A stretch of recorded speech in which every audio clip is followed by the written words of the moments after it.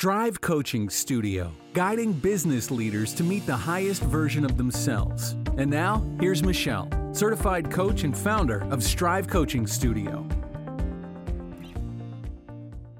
Hello to all of you amazing troopers of 2020. Yes, we are the 2020 troopers. And Happy New Year to all of you. Welcome to 2021, and let's bring on all that this new year can bring to us in every way possible. I am so happy to be here today for this podcast, and I love that I have the pleasure of ringing in this new year with you like this. As I've mentioned previously, I don't usually follow the typical expected New Year's resolution protocols. I do, however, love the idea of the fresh new year, and I love setting goals. I just find myself setting goals as they seem appropriate and then measure accordingly as it makes sense to progress and measure for that particular goal. I haven't had a specific day of the year that I've done it, at least in the past. This year feels very different for me, though, likely for you as well. I decided to take this opportunity this year to really use the new year as the perfect time for some true resolutions, and I'm really looking forward to doing it. I wanted to make this podcast different.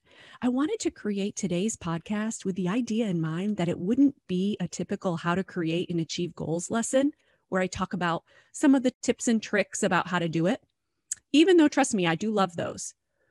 And I didn't want this to be about gratefulness entirely, for which I'm definitely a big proponent, of course. I wanted this to be a hybrid, I guess on the heels of a slightly hybrid and atypical year. I don't know about you, but if you had asked me a year ago what kinds of goals I would be putting into place for myself this year going into 2021, I could have never imagined they would be the kinds that I'm actually putting into place for myself, not in a million years. So I suppose that's our first big lesson. Maybe the saying that the best laid plans of mice and men often go awry is an appropriate one for the world this year. I think that is one of the biggest takeaways of 2020 and one that I really want to take in and acknowledge. I am such a planner. I love planning. I love when a plan goes off without any hitches, for sure. It is my recovering perfectionism shining through. But this year, while maybe not necessarily by my first choice, I've really come to appreciate that when plans don't go off without hitches, that they can still be wonderful. I used to make those perfectly executed plans mean that I was really good at thinking it all through, planning for the worst case scenarios, preparing all the details to ensure smoothness and perfection for everyone. And that's fine. The problem comes in when things don't go as planned. Somehow along the way, I made it mean that it was a poor reflection on me, that I had failed, or that it had something to do with my capabilities or lack thereof. That's where I was very wrong. My belief that I was capable of controlling all kinds of things and people and other circumstances that were far beyond me was not only a huge misconception, but a recipe for guaranteed self-judgment and self-criticism. It was never reasonable. Most of us are already pretty good at self-judgment and self-criticism anyway, so I'm not sure we need to be adding things outside of our control to the list of fun things to beat ourselves up about. Yet, I've been doing it for likely much of my lifetime, and for the most part, it has also served me. But with anything in life, we learn that balance is everything. There are pros and cons to everything. And guess what? If everything and everyone changes for you, you deny yourself the opportunity to grow. More importantly, I learned this year that when things come along that are unexpected, I determined that they actually came together just as they were supposed to.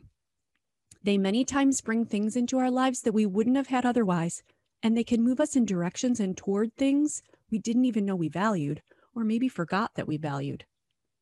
We can learn, adjust, and redirect ourselves when the world puts obstacles in the way.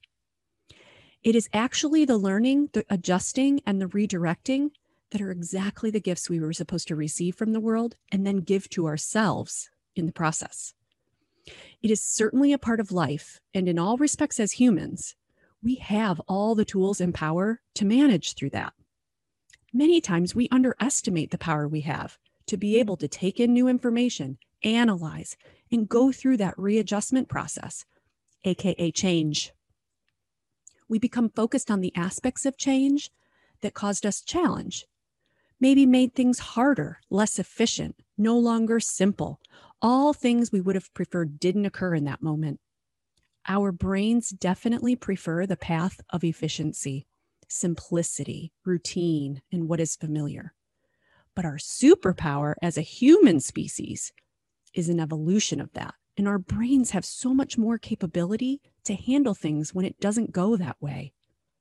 And many times it is worth using those capabilities, using our superpowers to go through it for what is available to us on the other side. In so many ways, this year brought gifts that I will appreciate for the rest of my life. Time, walks and recreation with our kids that was spent so differently than times we've spent before. Conversations with them that never would have occurred in the rushed rat race world that we were all a part of prior. A slower pace that required thought and self-reflection. New focus on health and the choices we made each day. Reading for pleasure, creativity, new ideas and new dreams, and so on and so on. This does not mean that I'm trying to make this year about rainbows and daisies and deluding myself or attempting to delude you in any way. Many unfortunate events and circumstances occurred this past year that bring thoughts and feelings for me that cause and have caused much sadness, many challenges, and even anger for me.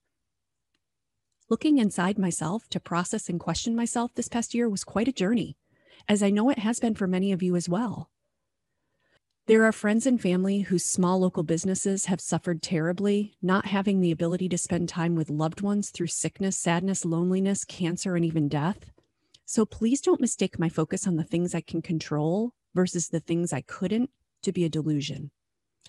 In the end, there are circumstances we had to maneuver through this year. And thankfully, those pains and that suffering can also be offset with plenty of rainbows and daisies too. So focusing on the things we can impact and the areas where we can continue to grow is my main intention for today's message, because that has the best opportunity of serving us as we go into the next year. With all of that in mind, I have made the decision to outline a future path of goals this year that are in line with what I've learned and where I want to go, with a much different approach. Here's how I plan to approach this year's goals and resolutions. Number 1 is specifically what I learned this year. What did you learn? About yourself, about your family, about the world, and about life? How did you evolve? Number 2, the things I miss in my life and the things I don't. This weekend, my husband and I were talking about the holiday season and what about it we appreciate this year and what we miss. We decided that we miss our friends and all of the wonderful gatherings of joyfulness and celebration that come with the holiday season. We miss that part of the season and the people involved who are a part of that with us very much. The season of gathering and giving is one that is so meaningful to us. It's the time of year that reconnecting with those from all of our different worlds, past and present, are celebrated together. I'm definitely grieving the loss of those things this year, among other things, and I will absolutely be incorporating more of that next year as we are able, with renewed appreciation for it. I don't miss the pressure and rush and race that come with the holiday season, though. The expectations of perfection in all areas, decorating, cooking, baking, gifts, outfits. Somehow we attempt to do all the things we always do the rest of the year and add all of this on top of it too. We weren't given an extra gift of a few more hours to do it each day either, so we all kill ourselves to get it all done anyway. There's always a cost involved in our lives. This doesn't mean we won't do these things at all going forward, but it does mean that taking a breath and carefully looking at what we want and how we want to accomplish it within the outline of what matters is an important consideration and worthwhile thought process. So this year, my priorities and goals will align with asking that question first and foremost. Did I miss it or not? Number 3, acceptance for the way things and people are. The messages surround us in many ways and come to us from many places. Acceptance. There's the Serenity Prayer reminding us. There are books and excerpts and podcasts that remind us. But mostly, the things and the people remind us each and every day. And as I mentioned earlier, this year created such an opportunity for anyone who plans to realize this lesson and know that changing our circumstances is not within our control. So we get to decide what to do about it for ourselves, to take care of ourselves, and just figure it out anyway. When we continue to struggle and work so hard to change the circumstances and the people in our lives, it doesn't work. I've been trying my entire life, and I still go back into my habit of thinking that it's possible to do at times. When we are attempting to change people and things to make ourselves have what we want, feel the way we want to feel, or create situations where our mind is more satisfied with the way things are going because it's easier, we're really just attempting to control others and control things. And personally, I can tell you, I don't really like it when others try to control me. And I'm guessing you likely feel the same way. Not only do people not like it, but it really doesn't work very well. And why do we think that's okay? To try to make them act differently than they want to act, or be a different person than who they are as an imperfectly perfect, beautiful human being, just like the rest of us. When we want to be recognized and appreciated by those we love, why can we not give them that same gift in return that we want ourselves to receive? And most importantly, the reason to stop doing it is because we become powerless. We give the power of all of our feelings to all of those people and all of those things that we can't control. People, social media, TV, politicians, and so on and so on. And we blame them when we don't feel the way we want to feel. And since all of our actions and results in life come from how we feel, we give them and those things the power over all of our results in our lives. So for those of us who really struggle with this, I really want to point out to you that as people who want the control and power the most over our feelings, actions, and results, we actually have the least because we have given it away to things outside of us that we have no control over. I continue to work through this each and every day, and I know many of us do. So in the past, I may have had something on my goals list that includes improving relationships with certain people in my life. Instead, this year, I know that I can decide to do that, whether they choose to be any different than they are right now or always have been. I may not agree with them. I may not believe the same things they do, and I can just love them anyway for who they are already, and the relationship I have with them is already going to be improved. They can keep doing the things that used to disappoint me or frustrate me, but they are who they are, and I'll just love them anyway for who they are. That doesn't mean that I have any other obligations to them at all, or that I must do anything that I don't choose to do willingly with them. It just means that I accept them and I love them. They're no longer on my goals list. And my mission to change and improve the world can begin with me and the things I choose to think and do each day. Number 4, the things I value. What are the things you value most? This is the next component on my list. For me, the points of consideration are time spent on experiences, fulfillment, and purpose. Those are my categories. Time for what? How do I want to spend my time and give my days? What do I value most? The list tends to be fairly limited and simple for me once I give it thought. So it becomes very simple to outline and check things against. Brené Brown talks about letting go of exhaustion. It has been our status symbol. I'm so busy. Things are crazy right now. I'm so tired. Busyness became our status symbol. As a researcher, she found that in today's culture, where our self-worth is tied to our net worth, and we base our worthiness on our level of productivity, spending time doing purposeless activities is rare. In fact, for many of us, it sounds like an anxiety attack waiting to happen. We convince ourselves that playing is a waste of precious time. We even convince ourselves that sleep is a terrible waste of our time. The root of this exhaustion has historically been, for most of us, keeping up with all that you feel you must keep up with. The running, the working, cooking meals, carpooling activities, sports projects, the demands of life, and the demands we've put on ourselves to keep up. All because we somehow have been led to believe that we aren't enough if we don't. The rat race track that we all knew we were on, but had no idea how to get off. The pit stops along the way of mini vacations during track out or school breaks, or the self-care spa getaways for a massage and facial, and the Saturday night date nights were never enough to pull us off the track. They were just the quick refuelings, water breaks, checking of the tires, and adding some oil here and there to get us back out there on the track and keep going faster and faster. They were never enough. In 2019, we were an exhausted society. In 2020, many of us, although not all of us, were pulled off that track. New ways of recreational time spent, new ways to work, new ways for our kids to learn in school, an all new track. The things we believed we needed before may be very different now. And for those of you who worked harder than you've ever worked this past year, I know that this track has been exhausting for you too, in new and in different ways. And I'm sure that what you thought you needed became redefined this year for you as well.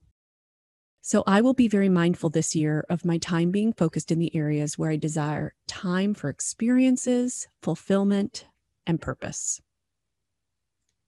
Number 5, more time for joy and creativity. As Brené Brown continued her research on exhaustion, she found that Dr. Stuart Brown says that the opposite of play is not work. The opposite of play is depression. She found that play is an essential part of our health and functioning, just as much as rest. It shapes our brain, helps us foster empathy, helps us navigate complex social groups, and is at the core of creative innovation. Not only have I not been conscious of incorporating play and fun into the busyness of the day, but I've actually found myself guilty of not liking it when others were including it within their days either, particularly when it affected my day. This year's been different. Not only have I enjoyed it, but I've recognized that it has been a necessary part of the true enjoyment for everyone each day when you have 5 people in the same house working, doing schoolwork, and functioning as a family. Adding play, fun, and creativity has been the saving grace of the year in our house. 1 week prior to the COVID lockdown, we had committed to a new puppy. We had no idea the lockdown was coming or obviously how long it was going to last. Having an accidental COVID puppy brought the very best out in each of us through that time in our household. Puppies bring out the play and the love in everyone, and it couldn't have been a more perfect addition to our world. And sometimes just adding a little more fun and play in your day than you had before allows you to look for other opportunities to add more creativity into your world. Our brains love and need it. So it's no wonder that a little bit would leave our lives wanting for more of it. And incorporating it into our daily lives makes life so much more joyful and less exhausting than saving up joy to only use it for the 1 week family vacation per year. So my commitment this year is to create more play, more creativity, and more joy into each day. I'm so excited to pursue this new dream to grow Strive Coaching Studio, but making it fun and joyful is an absolute non-negotiable. Loving what I do and having fun while doing it is what will allow me to spread that to all the clients I have as well. Being an example of this is a top priority for me because I value the benefits of myself so much. So the 5 points to consider when establishing goals this year for me were: number 1, what did I learn this year? How did I evolve? What do I have to celebrate? Number 2, the things I miss and the things I don't. Number 3, accepting people and things for who and what they are. Number 4, the things I value most. And number 5, incorporating joy and creativity. And as I outline my goals with these points and questions in mind, it will be such a wonderful process to go through the year. And when faced with new things to do, decisions to make, or choices in front of us, we can ask whether they are in line with the goals we set forth to accomplish for ourselves. Is buying something new in line with what really adds to our lives? Is saying yes to this or that bringing us joy, or is it an obligation? Is this decision going to lead us back on the racetrack that we just left? Or is it in line with the new track that we have consciously and very deliberately chosen for our lives going forward? And finally, is this decision coming from a place where we're not feeling like we're good enough if we don't do it? Not keeping up with the status symbols through any fear of judgment or value in the world? Or can we make the choice from a place of knowing we're already enough and that busyness is not a status symbol? Productivity does not define our worth, and exhaustion is not a badge of honor. So who were you last year? What did you value and how did you spend your time going into the year?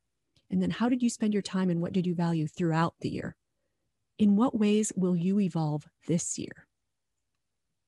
What do you want to give your time to? And what do you value going into this new year? I know for me, there are some things I don't want to go back to normal since I'm not sure that everything was considered normal was necessarily good before. What a great way for us to look at life and begin to question things. I hope this message helps you as much as this process has helped me. I'm looking forward to all that 2021 can mean and bring for all of us. Happy New Year, everyone. Check out our show notes in the podcast section on strivecoachingstudio.com to read these valuable tips. And thank you for listening.